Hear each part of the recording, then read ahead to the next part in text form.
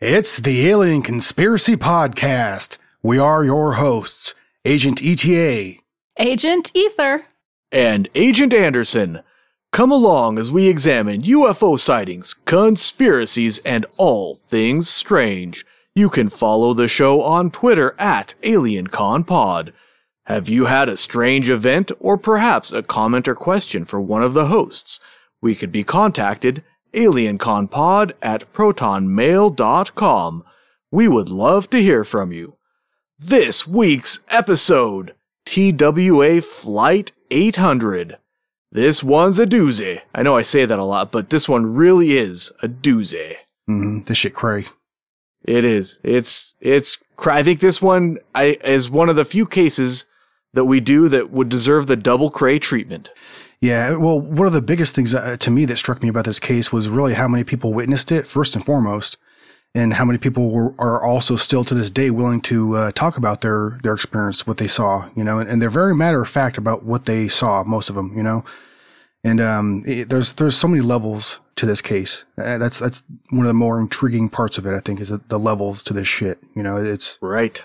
But yeah, That's... Well, before we get started, let's introduce our new agent. Yes. Agent Ether, hailing from a top secret laboratory somewhere in Northern California, a physicist, an expert we can consult with whenever we say, boy, I wish I had an expert to consult with. Thanks for having me, guys. Hell yeah. All right.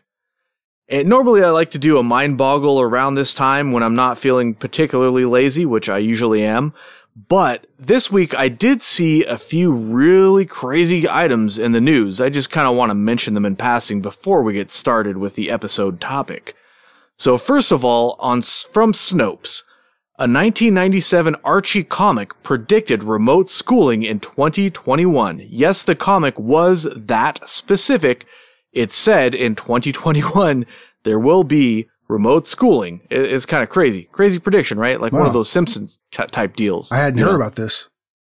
Yeah, I'll send you the link later if I remember. I heard about it because he sent me a text. Yeah, I would never. The second one is apparently, according to the U.S. Geological Survey, the largest volcano on the planet, Mount Loa on the Big Island of Hawaii, could possibly erupt soon. Maybe not, kind of.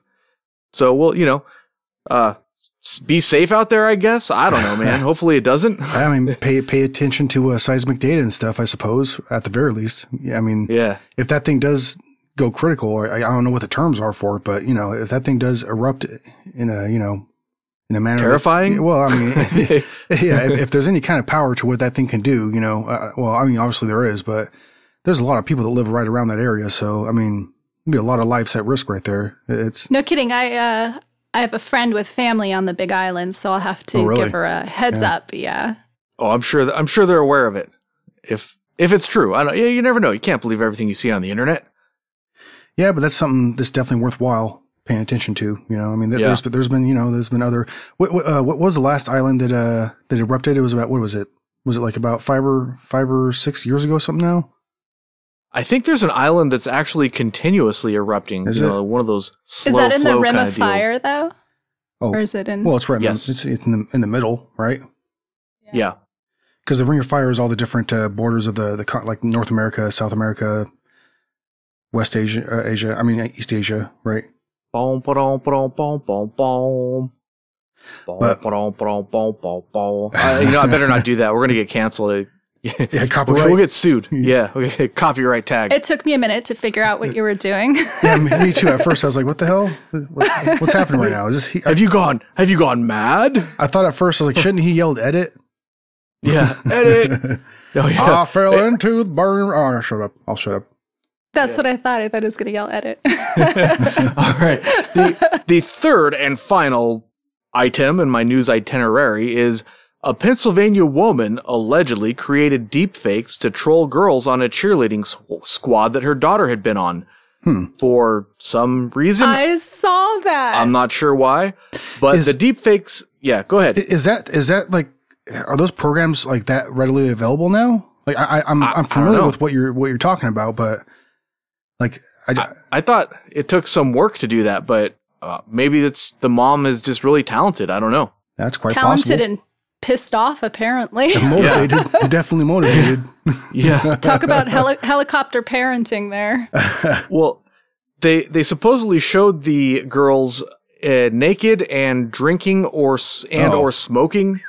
That's pretty crazy. Just think about, good. I don't know, were they in high school or middle school or whatever, but I think they were in high school. Imagine you're a young person and somebody makes a deep fake of you, but that could potentially be kind of humiliating. That's crazy. Yeah, absolutely could be. I mean, one of the more unfortunate parts of like the social life of a younger kid nowadays is like there's so much that is captured and forever, archived on the internet, so to speak, social media, wherever it is, Mm-hmm. I mean, we didn't have to deal with that growing up, and thank God for it.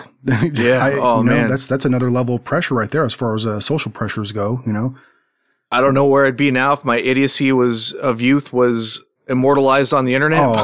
I'm sure there's plenty of stupid shit that I've said and done that I hope to God nobody ever finds out about, plenty. But, it's thank God for that not being around back then, I guess. But this is the first, I don't know if it was the first case ever, probably not, but it's the first case that I've seen where somebody actually used a deep fake for like covert actions, trying to actually achieve some kind of goal with a fake video. So I thought that was pretty remarkable because of that. Obviously it didn't work because this lady is now facing charges, but it's still, man, we live in crazy times, right? Yeah, no, I think she probably should get in some trouble. That's kind of messed up, man. Well, at the very least, now all of her friends and neighbors know what she's been up to, so maybe that's also a punishment in of itself. Sure. Right, yeah.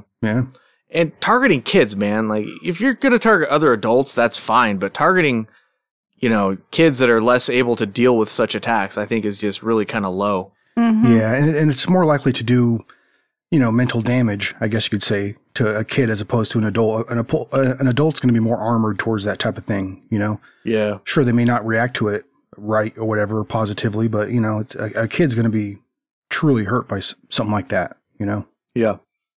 Oh, also, I just feel like before we get started on the show, I just feel like I kind of have to brag because I'm enjoying some conspiracy juice right now by the name of Pliny the Elder. Oh, hot damn. And I just wanted to rub that in a little bit for all of you, Pliny deficient bastards out there. Oh, man, that's a lot of us, too. I ain't got no Pliny. My mouth waters at the potential, though. I'd like to mention that I also have Pliny. It's true. I got some conspiracy juice, but mine's 92 proof. Nice. Yeah. So what happened was I had to return a library book that I've had out for, I don't know, a year and a half now. And it turns out that Russian River Brewery is literally right across the street from the library. So I figured, I might as well pop in and grab some, right? Hell yeah. I mean, how could you not? Oh, yeah. Hell yeah. All right. Well, anyways, enough shenanigans. Let's get on to the show. This one is kind of tough to even organize how you want to present the information, right? Yeah. But I'll start by just saying some of the basic events, and then we can just kind of go from there and talk about, there's all kinds of stuff. So what we're talking about, the TWA Flight 800, it blew up on July 17th, 1996 at about 8:31 in the evening Eastern Time. It took off, and about 12 minutes after takeoff, it exploded and crashed into the Atlantic Ocean. We're talking about a Boeing 747. And while we're on the topic, I'd like to, preface this episode by saying that this is still kind of recent events, and there's definitely some people out there still who lost loved ones on the airplane. And even though we goof around a lot on this show, I have the utmost respect for the people, the victims, and their families. Yeah. And my thoughts go out to them. So if you're listening to this and you are personally affected by it, we're with you in spirit, and anything we say on the show, I definitely do not mean in any sort of offensive way, and I'm sorry for your guys' loss. Yeah, this event is a very serious event. There was 230 people that lost their lives, during this accident or whatever you want to call the event, and that's a damn tragedy. I'm not quite sure why the event took place, but obviously it did. And the circumstances surrounding it are very, they're very questionable. That the story doesn't necessarily line up in many different ways, but the evidence is there's a lot of evidence, quite a few, which we're going to go through shortly here. Yeah. Oh boy, will we? Yeah, it's a web of deception, I think, potentially, on some fronts, and the way that, like, the I guess we should just get into it, right? So you already talked about it. It happened on July 17th, 1996, and later on in the evening, there was 230 people involved in the crash. I'm sorry, go ahead. Oh yeah, no, I was just going to mention. You mentioned that it was the number of people, but I just also wanted to throw out there it was the third deadliest aviation accident in the United States history. Mm-hmm. And I also wanted to mention some of the major people we're going to be talking about that investigated it. It was the NTSB, which is the National Transportation Safety Board.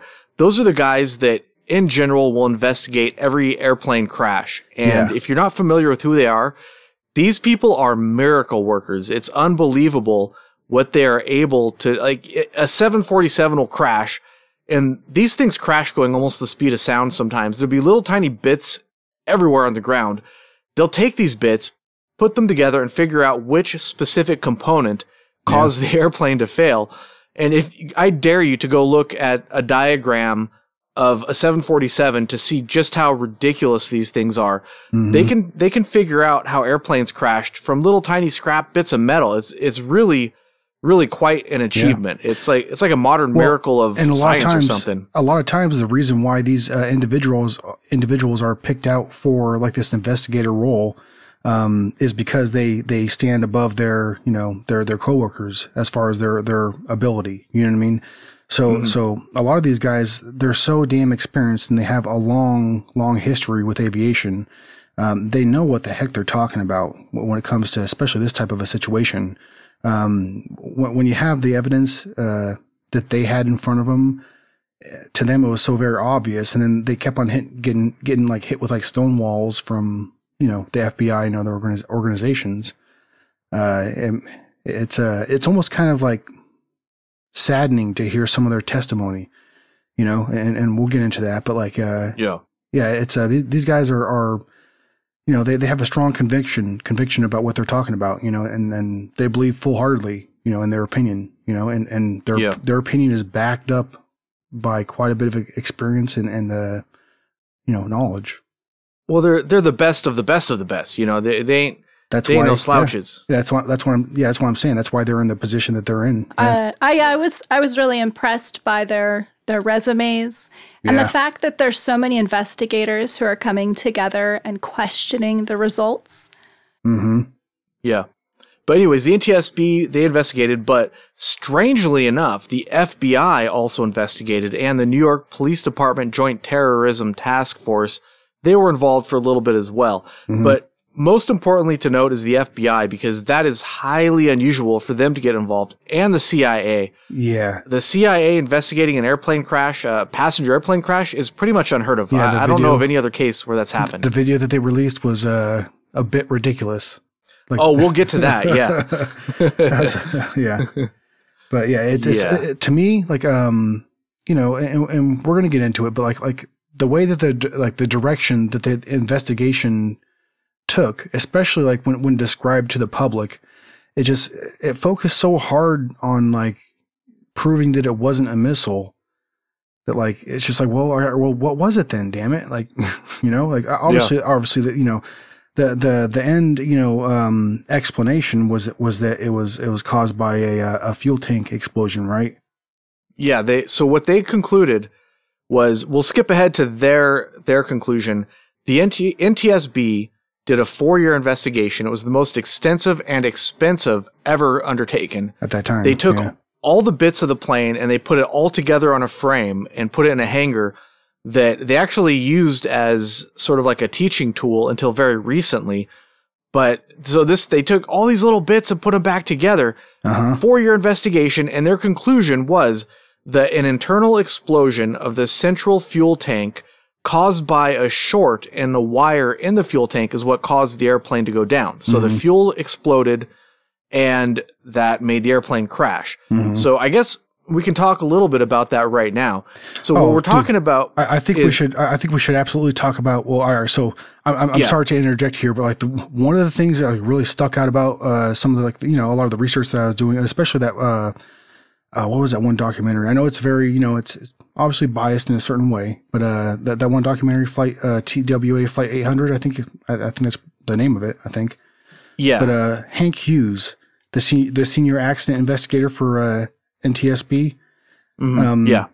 What he was talking about, man, like, all right, so they had all the debris like in this hangar, and they had like, you know, stationed in a way where it was all tagged, you know, according to what like field it was found in the ocean, you know, which is very important because, you know, according to you know, how the plane, you know, came to its demise, I guess you could say, where it ended up, you know, falling into the ocean would be very important, you know, to you know, piece together the story afterwards.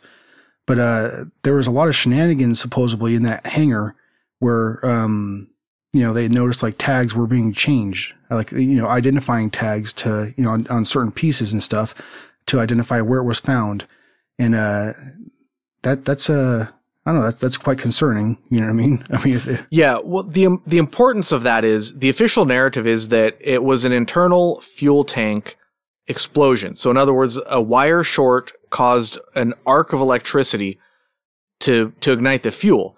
Now, the problem with this theory is that in order to do that, to ignite the fuel, so jet fuel is not like regular car gasoline fuel. It's a lot thicker. It's like kerosene or something. Yeah. And it doesn't ignite as easily as car fuel does. So in order to ignite that, you would need something like 1200 volts, like a lot of freaking volts. And the only place on the airplane that you get 1200 volts is actually on the igniters in the jet engines.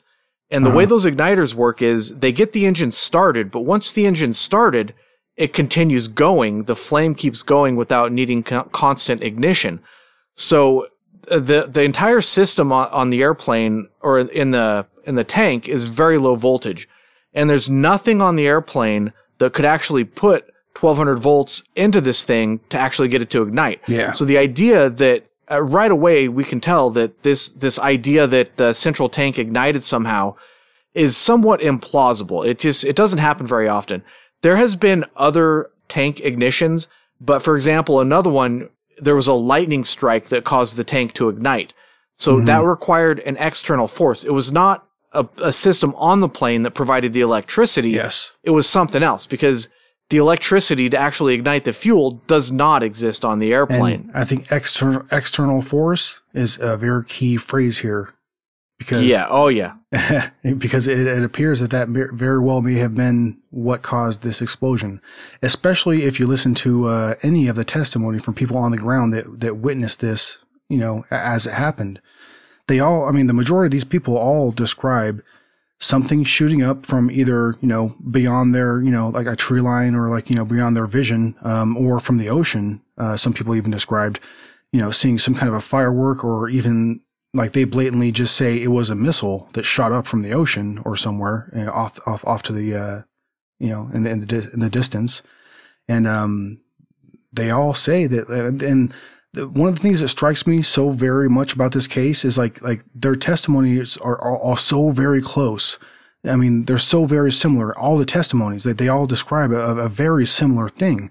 You know, they see something shooting up from ground level, whether it be off their horizon or, you know, in the ocean, wherever, you know, it depends on their perspective, of course. But they see, you know, something shoot up and it goes up towards the plane and they see a giant explosion, you know. They're very multiple independent witnesses is very important for any case, really. And even though the descriptions were slightly different, like some described it as a flare, some people described it as a firework. I think the idea is the same, is that something's coming up from the horizon and traveling towards the plane, which they're seeing moving separately. Yes, absolutely. Yeah.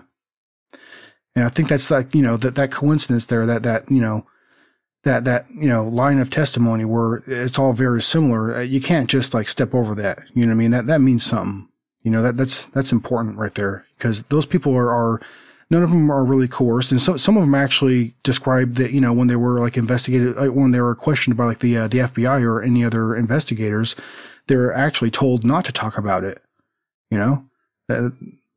So some of them were even threatened with like their jobs and stuff. Or like, I remember hearing the testimony in that one documentary of that lady, that older lady that was trying to get her U.S. citizenship, I think, and they threatened her with not letting that happen. So let's go back to the tags real quick. We were talking about that, and then we got off on a little bit of a tangent. Yeah. But so yeah, the importance of the tags is that the investigation had they divided it into basically 3 zones. There was a red zone, a yellow zone, and a green zone. The red zone was closest to the airplane, and the airport, and those would be the pieces that fell off of the airplane first. The yellow zone would be the pieces that fell off in the middle of the event, and then the green zone is where the final pieces came to rest. Now, the official explanation should be, like, the red zone should only contain pieces from the central wing fuel tank, because if other pieces are there, like let's say if you found part of the tail in the red zone, that means the tail fell first, and that wouldn't make any sense, right? Yeah. So they were changing tags to change where they found the piece of debris. And we'll get into it maybe later, but the most important is debris from the left wing. If left wing debris was found in the red zone, or the first parts to fall, then that completely debunks the idea that it could have been a central fuel tank failure. They need the central fuel tank pieces to be in the red zone or the first zone in order for their explanation to make sense, the official explanation. And that's why they were changing the tags, is to kind of make the evidence fit their narrative. Those same kind of tactics seem to be like prevalent throughout their whole investigation. Yeah. Right. Well, and speaking of sort of fixing the evidence, they also caught the NTSB investigator caught somebody from the FBI just hammering out sheet metal. Oh yeah. Like, why would you do that? Hey, man. It doesn't make, like, that's pretty much as obvious as it gets. Like, this case is pretty much as slam dunk as it gets for, evidence of and straight out shenanigans. In fact, I don't think we've done any other case with as good of evidence as this, except for maybe Kurt Cobain with some of that stuff. But it's pretty slam dunk with this one. Yeah, and I really feel like, let's say there wasn't a missile, they're still covering something up. Something is going on that really wasn't being reported on honestly through the media. Like, it's obvious that it's not adding up. Absolutely. Hell yeah, I agree with that. I mean, and also, like, all right, so you remember, I remember hearing about there's a part of that left wing that had like a splatter effect on it of like melted like molten metal of some sort, right? Yeah. And I mean, all right, so Agent Ether, you're the expert here. I would like to draw upon your infinite wisdom and knowledge. Okay. So wait, the left wing was shattered. The central fuel tank had the splatter deposits on it. Oh, was it? Okay. But those splatter effects are, they're pretty damn important. I mean, that wouldn't happen if the fuel tank had succumbed to some kind of, static charge and exploded or something like that. You know what I mean? Well, isn't that the splatter pattern? Is that what they sent to NASA for testing? Yeah. They sent it off-site when they actually had machines on site that could analyze that piece, right then and there, right? Right. They had portable explosive detectors, which are perfectly capable of detecting residual vapors and that sort of thing. You can go and just wipe a surface down and then run it through the machine, just someone who's trained on the machine, and get your results in real time very quickly. So why would you send it to NASA for testing? Why indeed? It's a good damn question. I mean, if the conspiratorial side of my brain would just say like, well, I mean, hey, it looks like they're trying to hide something, right? They're covering up something. Nah. Well, I'm just saying is all. But but no, it's just like, it's very suspect, right?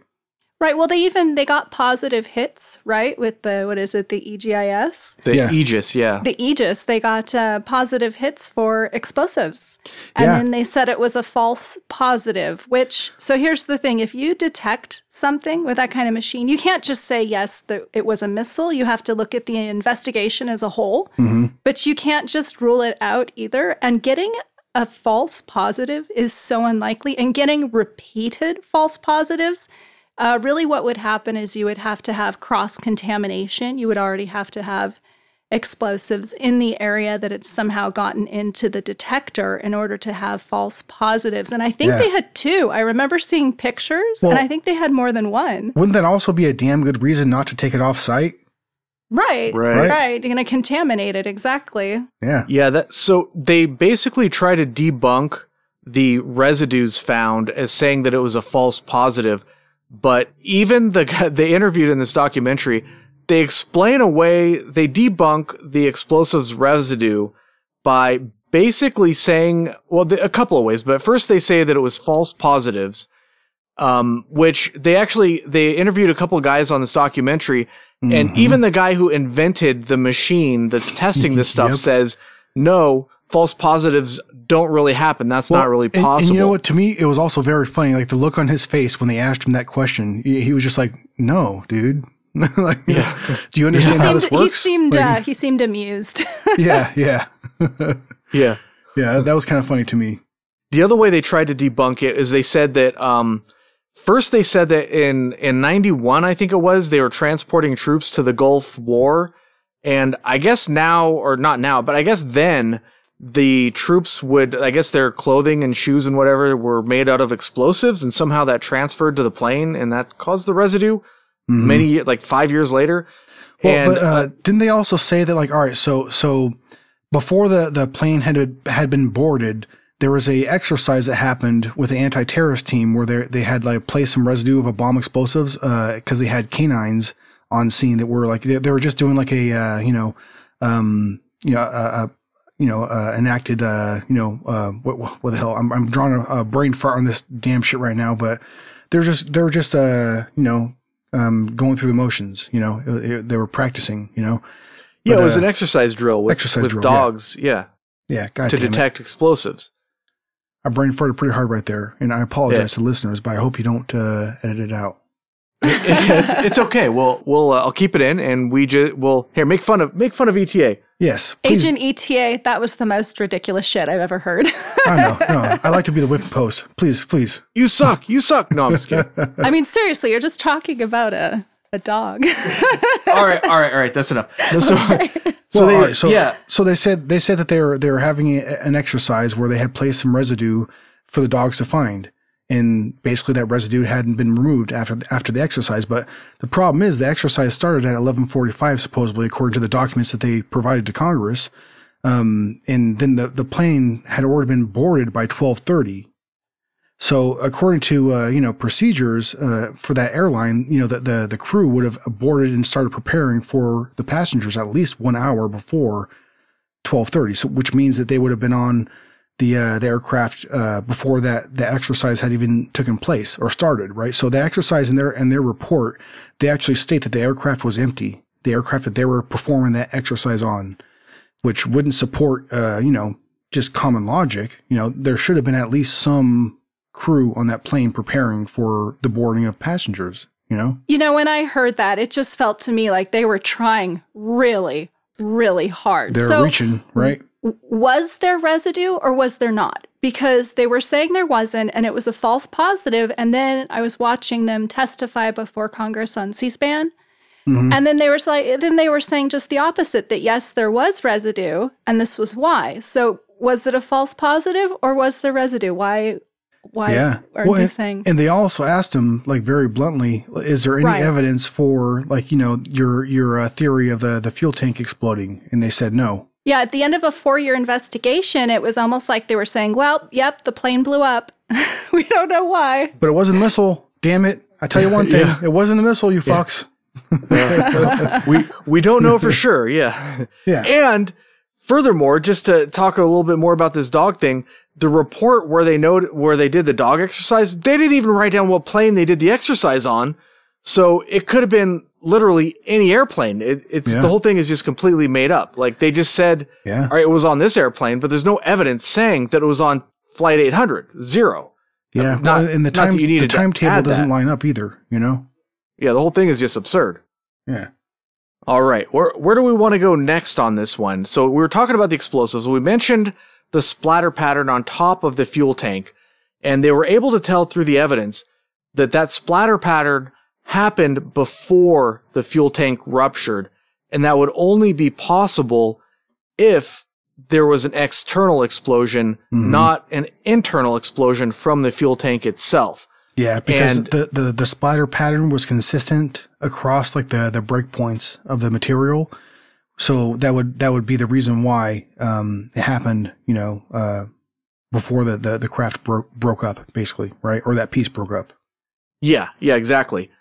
And they actually tested that splatter pattern, and it tested positive for explosives.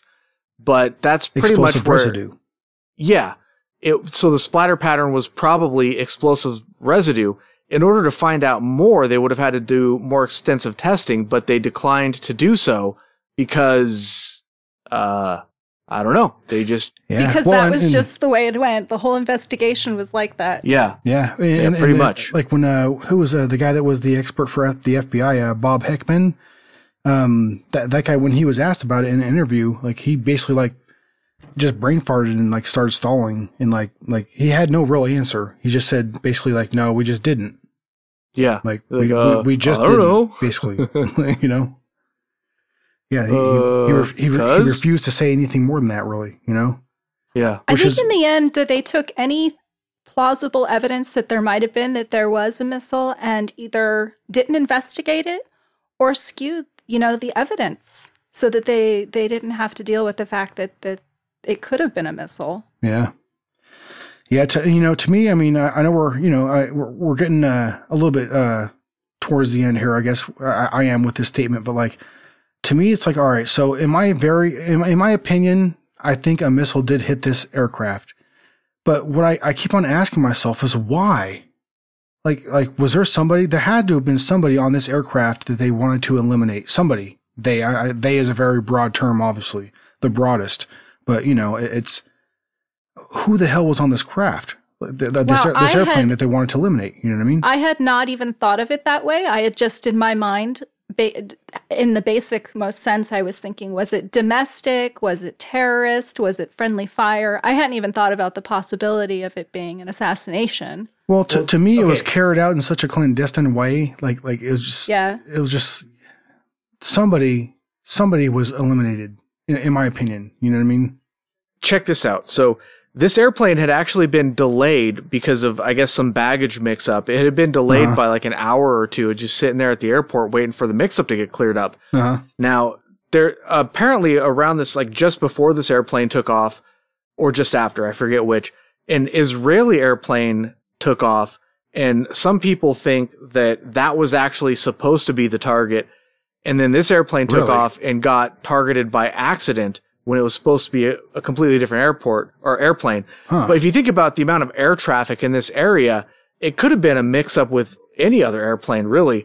That's one of the more busier areas in the country, Yeah. I looked up a list of the VIPs on this airplane. It's readily available, and I didn't see anybody who would be an obvious target. Of course, that doesn't mean that there would be, targets that you wouldn't think was obvious. But on the other hand, it seems a little excessive to bring down an entire airplane when somebody who's a target, you could very easily poison their coffee at Starbucks or whatever it is. Like, it just, I don't know, bringing down an entire airplane would make more sense if there was some sort of cargo or something, but an individual is a target. I don't know. But if it was a terrorist attack, I don't know, perhaps by Saudi Arabia so that our government would automatically cover it up. But nobody ever like claimed it, right? Yeah. That's another thing, is nobody claimed it. Yeah. But that's why people think that the Israeli airplane, they're close allies to us, and they're often targets for this sort of thing. So that's sort of along those lines. It's sort of a plausible idea, I think. Definitely could be. Yeah. I don't know. It's just like there's this case is so confusing for me, Yeah. Like, because the obvious, to me, I mean, it's obvious that like the investigation was impeded because of a cover up. You know what I mean? Like there was a lot of effort put towards that, Well, let's go into a little bit into depth for like the witness statements, because we only touched on that briefly. Okay. And I think it's very, very important to the case to, what people actually said that they saw. Yeah. So first, it's important to point out that we have multiple independent witnesses, both from the ground and from the air. And this was happened around like the Long Island area on the East Coast. I've never been, but I'm sure many of our listeners are at least vaguely familiar with the New York area. So we have many, many witnesses, and they reported seeing and hearing explosions, large fireball type stuff, and burning debris falling onto the ground. And this is, by the way, one of the ways they debunk this is they use some sort of magical time dilation sleight of hand by saying that, okay, because the witnesses are saying that they heard the explosion, and sound travels at a certain rate, so therefore they would have heard the explosion. That sound traveled at a certain rate right there too. Yeah, that was the speed of sound. Is this normal? Is this situation normal, the burping? Yes, it is. Good to know. No, so what they say is, okay, they heard the explosion, and that's what caught their attention and made them look up. And therefore, by the time they looked up, the incident had already happened, so they were seeing stuff. But we'll get to that later, maybe, when we talk about the wonderful video that the CIA put out. Oh, but anyways, back to the cartoon? Witnesses. Yeah. I'll talk a little bit about specific witnesses here. So, for example, Vasilis Bakornis, I think his name is. He's a pilot for Olympic Airways. He was flying at about 2,000 feet, and he saw a light streaking from the water surface. This is very important to note, because we have many witnesses saying that they saw it come from the ground level. Yeah. He followed it up with his eyes for many seconds. That's a direct quote, many seconds. He saw it curve a little, and then he saw the explosion. After the explosion, he said he saw flame falling down like an umbrella of flames. So he was positioned very, very well to witness what happened. And many, many witnesses saw a streak of light. That's what they described as a streak of light, fireworks, cheap fireworks, flare, sort of like an emergency flare kind of a thing. And they say they saw that come up from the ground level, go up, and then explode. And this directly contradicts the official explanation, which we might go into a little bit more detail later if we don't get too far afield. And my conclusion is, like, if it walks like a duck and explodes like a duck getting hit by a missile, then maybe it's a fucking duck getting hit by a missile, right? Quite possibly. Well, there's a lot of those testimonies. They're also like I said before, they're very matter of fact about what they saw. They say that I saw a freaking missile come up from ground level and strike the airplane. Yeah. Basically. Yeah. It's a pretty distinctive thing to see, it's hard to mistake when you see something like that. So it took, these witness statements, it took over 2 years, about 2.5 years, for the NTSB to actually get the witness statements. What happened originally is the FBI handled the investigation, and they blocked the NTSB from actually interviewing witnesses. And when they did give the witness statements, they weren't statements; they were just summaries of statements. They didn't take it down verbatim. They just took notes on what the witness said. Yeah. Which maybe that's typical for the FBI. I have no idea, but for the NTSB, they're a little more precise than that.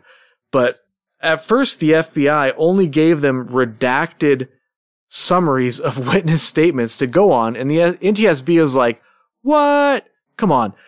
After about 2.5 years, the NTSB got their hands on the unredacted statements, but by the end it was kind of too late. But what they found was there was 736 witness accounts, 258 of them, 258 people saw a streak of light go up and then explode, which is, it's important because we're not talking about like 3 people at a barbecue who are drunk and all know each other, because we all know, if you're a listener of the show, alcohol causes hallucinations. So that's another thing entirely, I guess. But the witnesses described the streak ascending vertically, and I'm being just overly specific here because I just want to debunk what the official explanation is. They tried to do some weird sleight of hand with this, but they said it went up vertically from the horizon. Some people saw it traveling horizontally after going up, and seen it exploding after that. They didn't see the explosion and then stuff happening, right? So I have a quote from the NTSB about the witness statements, and they said, "Witness reports are often inconsistent with the known facts or with other witnesses' reports of the same events. They did not view these apparently anomalous witness reports as persuasive evidence that some witnesses might have observed a missile. So what they're really saying there is that pretty much all of the witness reports are anomalous. Like we don't want that to be the reality, so we choose for it not to be. Yeah. Yeah. But I have one more witness statement that I'd like to read because I don't know, I like to go directly to the source because it's just so much more powerful than talking about my opinion about the source. What do these people say specifically? So here's one of them. It was what we would best describe as a boat flare, a reddish object going up. It went up, and a few seconds later we saw an explosion in the sky. I can't say if it came offshore or onshore. At first, we thought it was a boat flare. It zigzagged a little. We thought it was strange. Then, several seconds later, we saw an eruption of fire. We never heard anything. We saw a fireball, and at that point we identified what was an aircraft. We could see it fluttering down. We were the third boat on Long Island to report the incident to the Coast Guard. It was something going up to it beforehand. Yes, I saw flaming debris go down. Something attracted us to the area before it exploded, and even my wife and my oldest daughter, we all were witnesses to it. There definitely was something there first before the aircraft went down. And that witness is emphasizing that fact because that's how they debunked it we haven't really gotten onto that in detail, but they basically said that what the witnesses saw going up was actually the airplane coming down. Yeah. If that makes sense, which it doesn't. But yeah, so where do we want to go next on this one? There's just so much to talk about. I don't know, man. We could talk about how they talked about how in the NTSB report in 2000, right? They said that the airplane banked up first and then plummeted down, but all the witness testimony would state that the plane got hit by something and then fell like a damn stone, Yeah, and the radar data corroborates that. If the plane they said it traveled up from 13,000 feet to 17,000 feet, which is a decent enough altitude gain to where the radar would notice that. But the radar data shows that it dropped like a rock. It did not gain altitude. Mm-hmm. Mm-hmm. And what they're trying to say, this is the CIA video that we're talking about as well. They made a video to kind of try to debunk what witnesses were saying. So their basic idea is that an explosion happened, the fuel tank explodes, and somehow the nose of the airplane falls off because of that. And because the weight of the nose is no longer there, the airplane just sort of goes up. Mm-hmm. But in reality, what would happen is, so the wings of the airplane provide lift. The airplane is balanced very, very precisely. So if that lift is there and the center of gravity goes backwards on the airplane because you no longer have all that weight on the front of it, it would cause the airplane to tilt up instantly. Because remember, I don't know if we mentioned this yet, but these airplanes tend to travel really fast, pretty much close to the speed of sound. So we're talking somewhere in the ballpark of, 400 to 600 miles an hour. Really, really fast. So when you have a sudden change of direction, the forces are unimaginable. So it would tilt up instantly because the wings are still providing that lift and the center of gravity changes. It tilts up and it's suddenly forced into this stream of air going 600 miles an hour or 400 or whatever it is. Mm-hmm. And that would cause the airplane to basically rip apart right away. There's no going up 3,000 feet. Yeah. It just pretty much disintegrates midair. That's what would happen on this scenario. The scenario they give, it uses kind of like what I like to call Looney Tunes physics, Mm-hmm. It's not how things operate in the real world at all. Well, it actually turns out we have a physicist here who might be able to speak to this better than I can. I just wanted to say that I love the CIA video. I think everyone should look for it on YouTube for themselves. I took a class in college, and it was politics and propaganda. And I was never able to look at media the same after that, specifically news outlets. Mm-hmm. This video, it had me laughing like the whole time. It was just so obviously wrong. And the quality. In so many ways. The quality was kind of subpar too, right? Like the production quality. And it wasn't just the physics like Agent Anderson is describing, because he's absolutely right in his description of what would have happened. It was just the way it was done and the voiceover. Not a missile. Not a missile. And it was, underlined they kept and in bold. Pointing that out, huh? They really did. And the way it was done was just so blatant, the way it was presented. I found it amusing. And at the same time, I found it offensive, for people who were looking for answers and to the general public to present it this way. Mm-hmm. Ooh, kind of burned me up a little. It's a little bit of a slap in the face, huh? Exactly. Yeah. So let's talk a little bit about the investigation itself. One of the interesting details I came across was that the FBI was sort of the gatekeeper to the investigation. All of the debris, any information or whatever, they only shared what they wanted to share with the NTSB, and that wasn't a lot.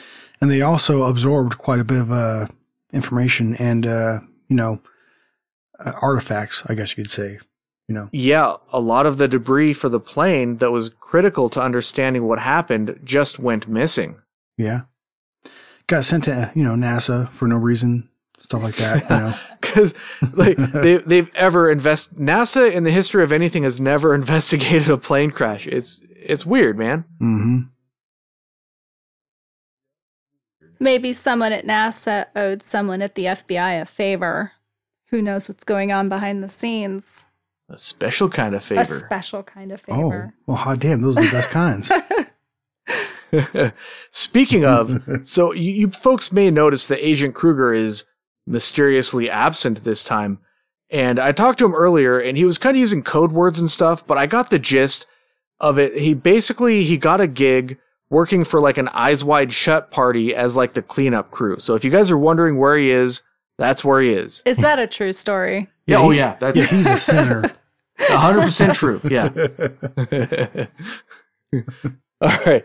So I know I'm supposed to be like on your guys' side, but I am a skeptic right now. You're a skeptic? I'm a skeptic about that statement. Well, you've never been to one of these parties, so. They're highly secretive. Yeah. Not just anybody can go, you got to be part of the club. Even to work there as a cleanup crew. Even to clean up, good to know. They don't let just anybody have that job. Mm-hmm. Yeah. You never know what you might observe. Agent Ether here has a little presentation for us. What do you got for us, Ether? So I was diving in after I watched the documentary on the flight, which I found really interesting even the second time around. And so I started investigating on my own, just looking for additional information, because Agent Anderson had mentioned that someone had picked up parts of Swatch, like from the seats, to analyze them. And so I wanted to find out more about that. And there was this whole deep throat kind of situation where there was a newspaper reporter, and his source, he called him the Hanger Man. Oh. Dun, dun, dun. Dun! Yeah. So it was really Captain Stacy who was on the investigation, and allegedly he went and got a couple of swatches of fabric and sent them over to this reporter, Jim Sanders. And his wife, Elizabeth, was actually an employee with TWA. And she said, like, the whole organization had doubts about the investigation. And her husband's this reporter, so they get together. They independently have this swatch analyzed by a lab in California that identified magnesium and calcium, which equals rocket fuel. So they thought it was positive for rocket fuel. So he contacted his friend David Hendricks over at the Press Enterprise in Riverside, which, by the way, Agent Anderson who is interviewing a lot of your witness statements that you have are from the Press Enterprise in Riverside. Yeah, that's true. And the FBI ended up getting the other swatch from the other newspaper and taking it. And they wanted to break the story, and the FBI wouldn't tell them what they'd analyzed, but later they claimed it was glue. So they sent one swatch independently to this California lab, this reporter did, and they said it was rocket fuel, and then the FBI says it's glue. But here's the kicker. 3M says the glue they use in 747s only has trace amounts of metals, and it couldn't have been the glue. Wow. So that's just a little bit more evidence that actually wasn't in the documentary that I thought was pretty interesting. Yeah, nice. Hell yeah, it is. Well, I mean, in 3M, they're not going to lie about something like that. That's a major company, and they don't want nothing to do with any sort of controversy. It struck me as really strange because you'd think the FBI would just say we analyzed it and didn't find anything, or they would just say it's not really fabric from the hangar. But for them to, it's just... God damn it. Yeah, that's actually a good point. You think they would just straight up lie about the whole thing. Right, and be like, this isn't really... God damn it, Agent ETA. I'm so sorry. I had a sneeze fit, man. You all right over there? That came out of nowhere, dude. Just all of a sudden, you're just like, hey, here's what's happening. Boom, sneeze fit. You're ruining my monologue. It's my first time. I apologize profusely. Wait. It's probably the COVID, just saying. Yeah. It's not over. It's going around. Oh, you hear it? That was definitely a COVID sneeze. Okay. I hope there's no one there with you for you to infect. I'm so sorry. But, I actually might not edit those out. Those are some pretty entertaining sneezes. He's still sneezing. Oh my gosh. Should we call the cops? Do you need us to call 911? The paramedics. You okay? Can we continue? He's been sniffing dust from the windowsill. So close. I was so close to a sneeze there. Way too much information. Dude, my bad. Anyways, the FBI eventually went to the home of the Sanders and they handcuffed them, like quite publicly, rolled them out in front of the media like they were criminals and put them before a judge. And the judge slapped them with a misdemeanor. And the judge actually said that Mr. Sanders was a true investigational journalist. Wow. Yeah. So there you go. What were the charges? Just misinformation as a misdemeanor. Oh, really? Yeah, and it said that they illegally seized his computer. They went into his home for like a search and seizure, and they took the fabric swatches from the seats, and they took his computer, and then they arrested him and his wife, who really had nothing to do with it, if you think about it. Dang. Yeah, and then, of course, after that, the media, they didn't want to touch it. They were not beloved of the media. Yeah. Oh, it kind of makes me nervous doing a conspiracy show. Holy crap. You don't know. Might just get caught up. Yeah. Somebody's bored, up at the NSA or whatever. They're like, these guys have been causing trouble. Let's go get them. Well, Mr. Jim Sanders said he didn't feel he was doing anything illegal. He was just accepting something. And even though it was physical evidence, he basically said there's a lot more where that came from. Maybe somebody should be analyzing that too. Yeah.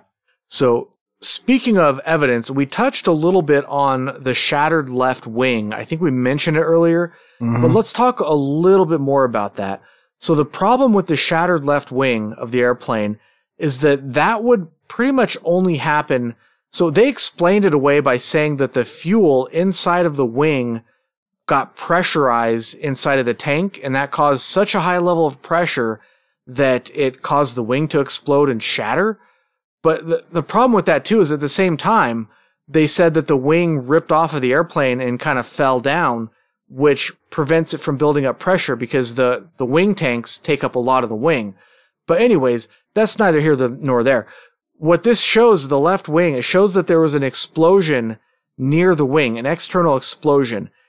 Most people might not know this, but a lot of missiles they don't actually impact the plane. They explode near the plane to do the damage. And then the shockwave and shrapnel or whatever will damage the plane. It's a lot more effective than trying to actually hit the plane because your target's a lot bigger, your potential target zone. So this left wing damage shows that it wasn't shattered internally, but there's fractures and stresses on the metal in the wing consistent with an external explosion, not with an internal explosion. And not to mention, I just like to point out that these airplanes are specifically designed not to explode. So the idea that the wing could somehow build up pressure and explode, it's a little far-fetched. But anyways, the idea is that the left wing was shredded by an external explosion, and that would have caused the lift on the left wing to not happen anymore, and it would have caused the plane to sort of, list and glide to that side, which is what witnesses actually reported. The plane tilted in its flight and started going down because it essentially lost its left wing from the explosion. And that would have also caused the fuel to come out of that wing. And witnesses also reported the fuel coming out of that wing. Some witnesses said they saw like a hazy plume after that explosion, and that's exactly what would happen under these cases. Well, it wasn't just a hazy plume; it was a hazy white plume, and some of them were just described as being like a cigar shaped plume, as coming out from the object, and that's very indicative of what would happen if that fuel would have escaped, Yeah. And speaking of cigars, Clinton was president at this time. I believe. Oh my God! he just went there. He just went there. I couldn't help it. It was low hanging fruit, people. Right? You can't blame me, can you? Yeah, you can. Whatever. I don't care. I appreciate you. Isn't there also an extraterrestrial cigar-shaped object traveling through our solar system right now? Yes, and Clinton knows all about it. Clinton knows all about it. Okay. No, you're probably thinking about Oumuamua, which is a topic for another time. Maybe that one requires some analysis. I think it's out of our solar system now. I think, isn't it? Yeah, I left a while ago. Yeah, but I guess anybody not familiar with that, the kind of the extraordinary thing about it, which is why people think it's interesting, is when it looped around, it was supposed to. The shape, first and foremost, right? Well, yeah, the shape, yeah. But it was supposed to decelerate as it looped around the sun, because I guess that's kind of how gravity works, as it exits. But actually accelerated as it was leaving, which not really supposed to happen, if our idea of physics is even remotely correct. But anyways, getting back to the case.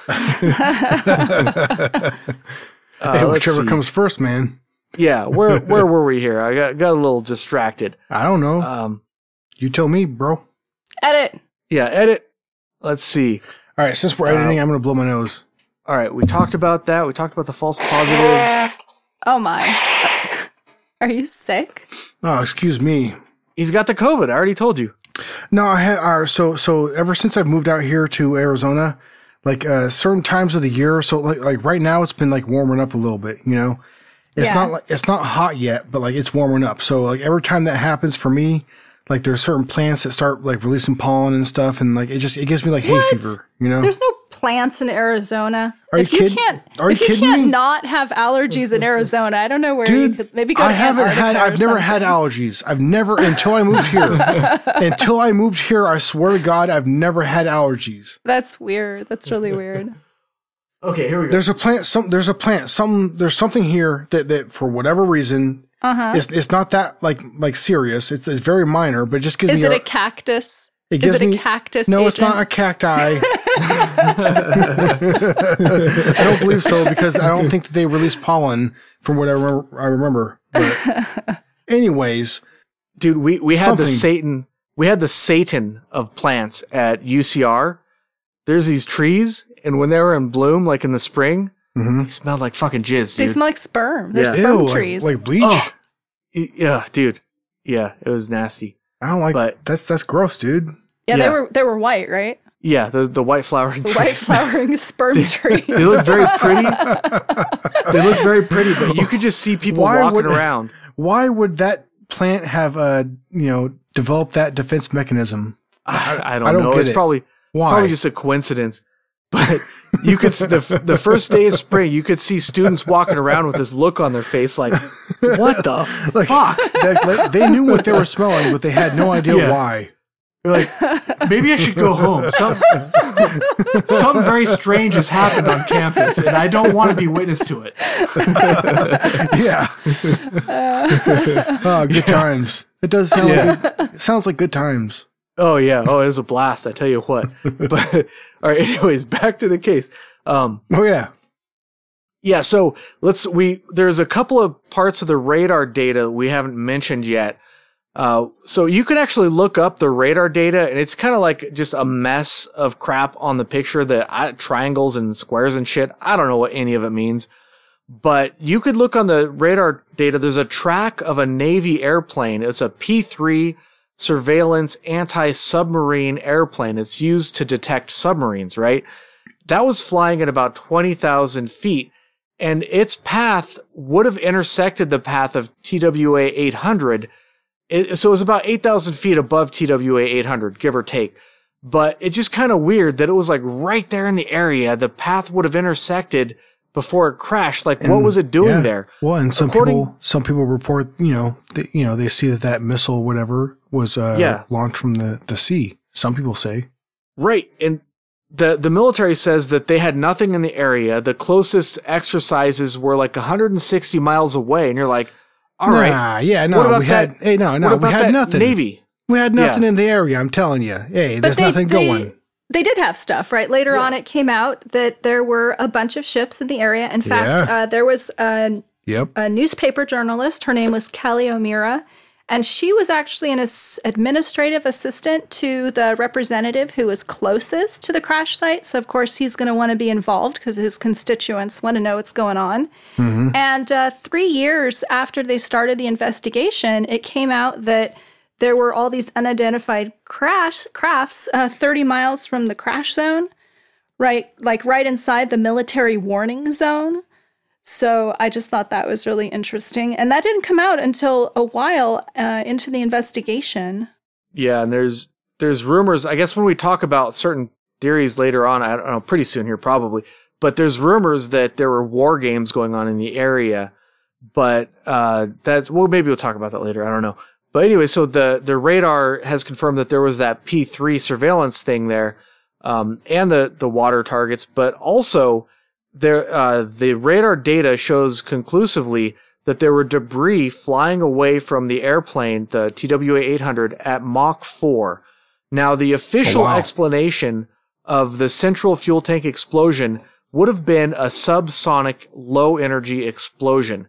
No debris would have reached anywhere near Mach 4.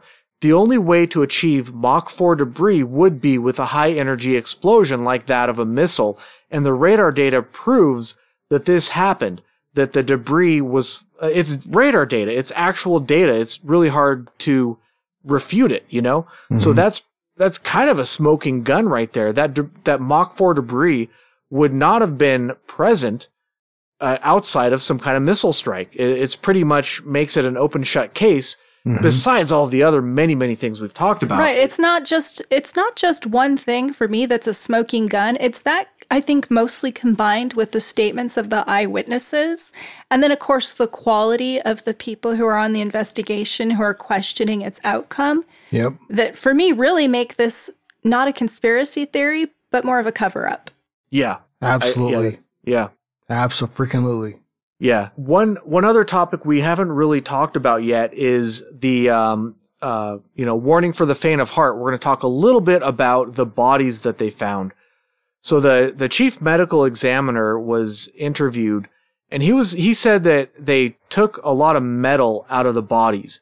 There was metal embedded in the bodies, which kind of weird for what the official explanation is. The medical examiner, they took the pieces of metal out of the bodies, and they kept them all separate, and they notated where they got the metal from, how deep it was in the body, what part of the body it was, and all that stuff. They sent all these samples to the FBI, and when the samples were sent back to the NTSB, they were all in like the same containers. They were no longer labeled and separated, and that makes the pieces of metal pretty much useless for anything as far as an investigation goes, because if you had that data, you could say what direction they came from and the force behind them and whatever. Just the pieces of metal and the bodies alone would be highly useful for reaching conclusions as to how this happened. So I think we've covered all the major topics, but there's actually one other thing I'd like to point out that's kind of maybe not obvious at first, but if you're not aware of, most people probably don't know of what an airworthiness directive is. An airworthiness directive is something that the FAA has. It's like a law that they write, and they say that they're written in blood because they only make these things when people die because of an airplane malfunction. Airplane malfunctions, people die, and then they come out with what's called an airworthiness directive, which is like an immediate order to repair whatever systems are malfunctioning. So when something like a fuel tank explosion happens, often they will ground all of the airplanes that could potentially be affected, order an immediate emergency repair, which is the airworthiness directive, and they will repair this stuff right away. So with this case, what happened was they had a suggestion, not an airworthiness directive, but just a suggestion that maybe we should put inert gas in the empty parts of the fuel tanks to prevent the vapor from exploding. And it took, guess how many years? 13 years for the first airplane to be fitted with this inert gas system. That is really unusual, because if we are to believe the official explanation that this was somehow a short, they would have acted on that right away. It would not have taken 13 years for them to do something about that. They would have made it happen immediately, because they don't want these airplanes blowing up. You know, it's very deadly if you have a malfunction like this. So that's just, it's not really a critical piece of information, but it sort of just demonstrates how the official explanation is pretty much complete bullshit, essentially. All right. So do we want to talk about like what we think, any specific theories or ideas as to what might have happened? I'll go first. Yeah. Go for it. So having looked at the evidence and done a little digging myself and watched the documentary twice now, I really feel it was a friendly fire incident where a missile was accidentally set off, and unfortunately the passengers suffered. Or died. Died. By which I meant died, yeah. Yeah. ETA, would you go along with that, or do you have any different ideas? I would, in some way. They all died, unfortunately. You know, goddamn, that's a lot of people. You know, but like, I think I also agree with that theory that like they were targeting somebody, and maybe they hit the wrong plane. Maybe they didn't. I don't know. But like, you know, I think that because of the circumstances and the way that this plane met its own demise, which would appear to be a missile, you know, there was some kind of expediency in the situation. You know what I mean? Like whoever decided to launch this missile, which that is my opinion, that this plane was taken down by a missile. Whoever made that decision was you know, worried about something, and they wanted to take care of something, you know, a problem that they had. You know, I don't know what that is, but that's my opinion. I think that this plane was taken down on purpose. Whether it be the right plane or the wrong plane, maybe, I don't know. That's possible it's the wrong plane, but I think it was taken down by a missile. Yeah, I think that's without a doubt that there's two things I'm 100% sure of on this case. It was a missile, and there was a cover-up. I have no doubt in my mind whatsoever that it was covered up. Now, why was it covered up and who shot the missile? That's where the questions are. The political times, I guess you could say, I don't know how you'd say it, but the Olympics were coming up, and a presidential election was coming up. So even if it was like a terrorist attack, they might have still covered it up, because it would have looked real bad for the elections and real bad internationally if this had happened so close to the Olympics and so close to the presidential election. So, or if it was Saudi Arabia, they would have just covered it up because of, you know, that's what they do, I suppose. But I mean, there's a couple of reasons why they might have covered it up. But I agree. I think the most likely scenario is that it was some sort of mistake, some sort of missile launch gone wrong from a military exercise, I guess. And obviously they have to cover that up. If they're in a position of government, that's just what they're gonna do. So I guess that's pretty much all my thoughts, and I agree with what you two guys said. Anything else before we close up this one? No, I guess I really appreciate you guys having me on. I had a lot of fun. All right. Well, thanks for listening. You can follow the show on Twitter at AlienConPod. We also have an email address, alienconpod@protonmail.com. We would love to hear from you.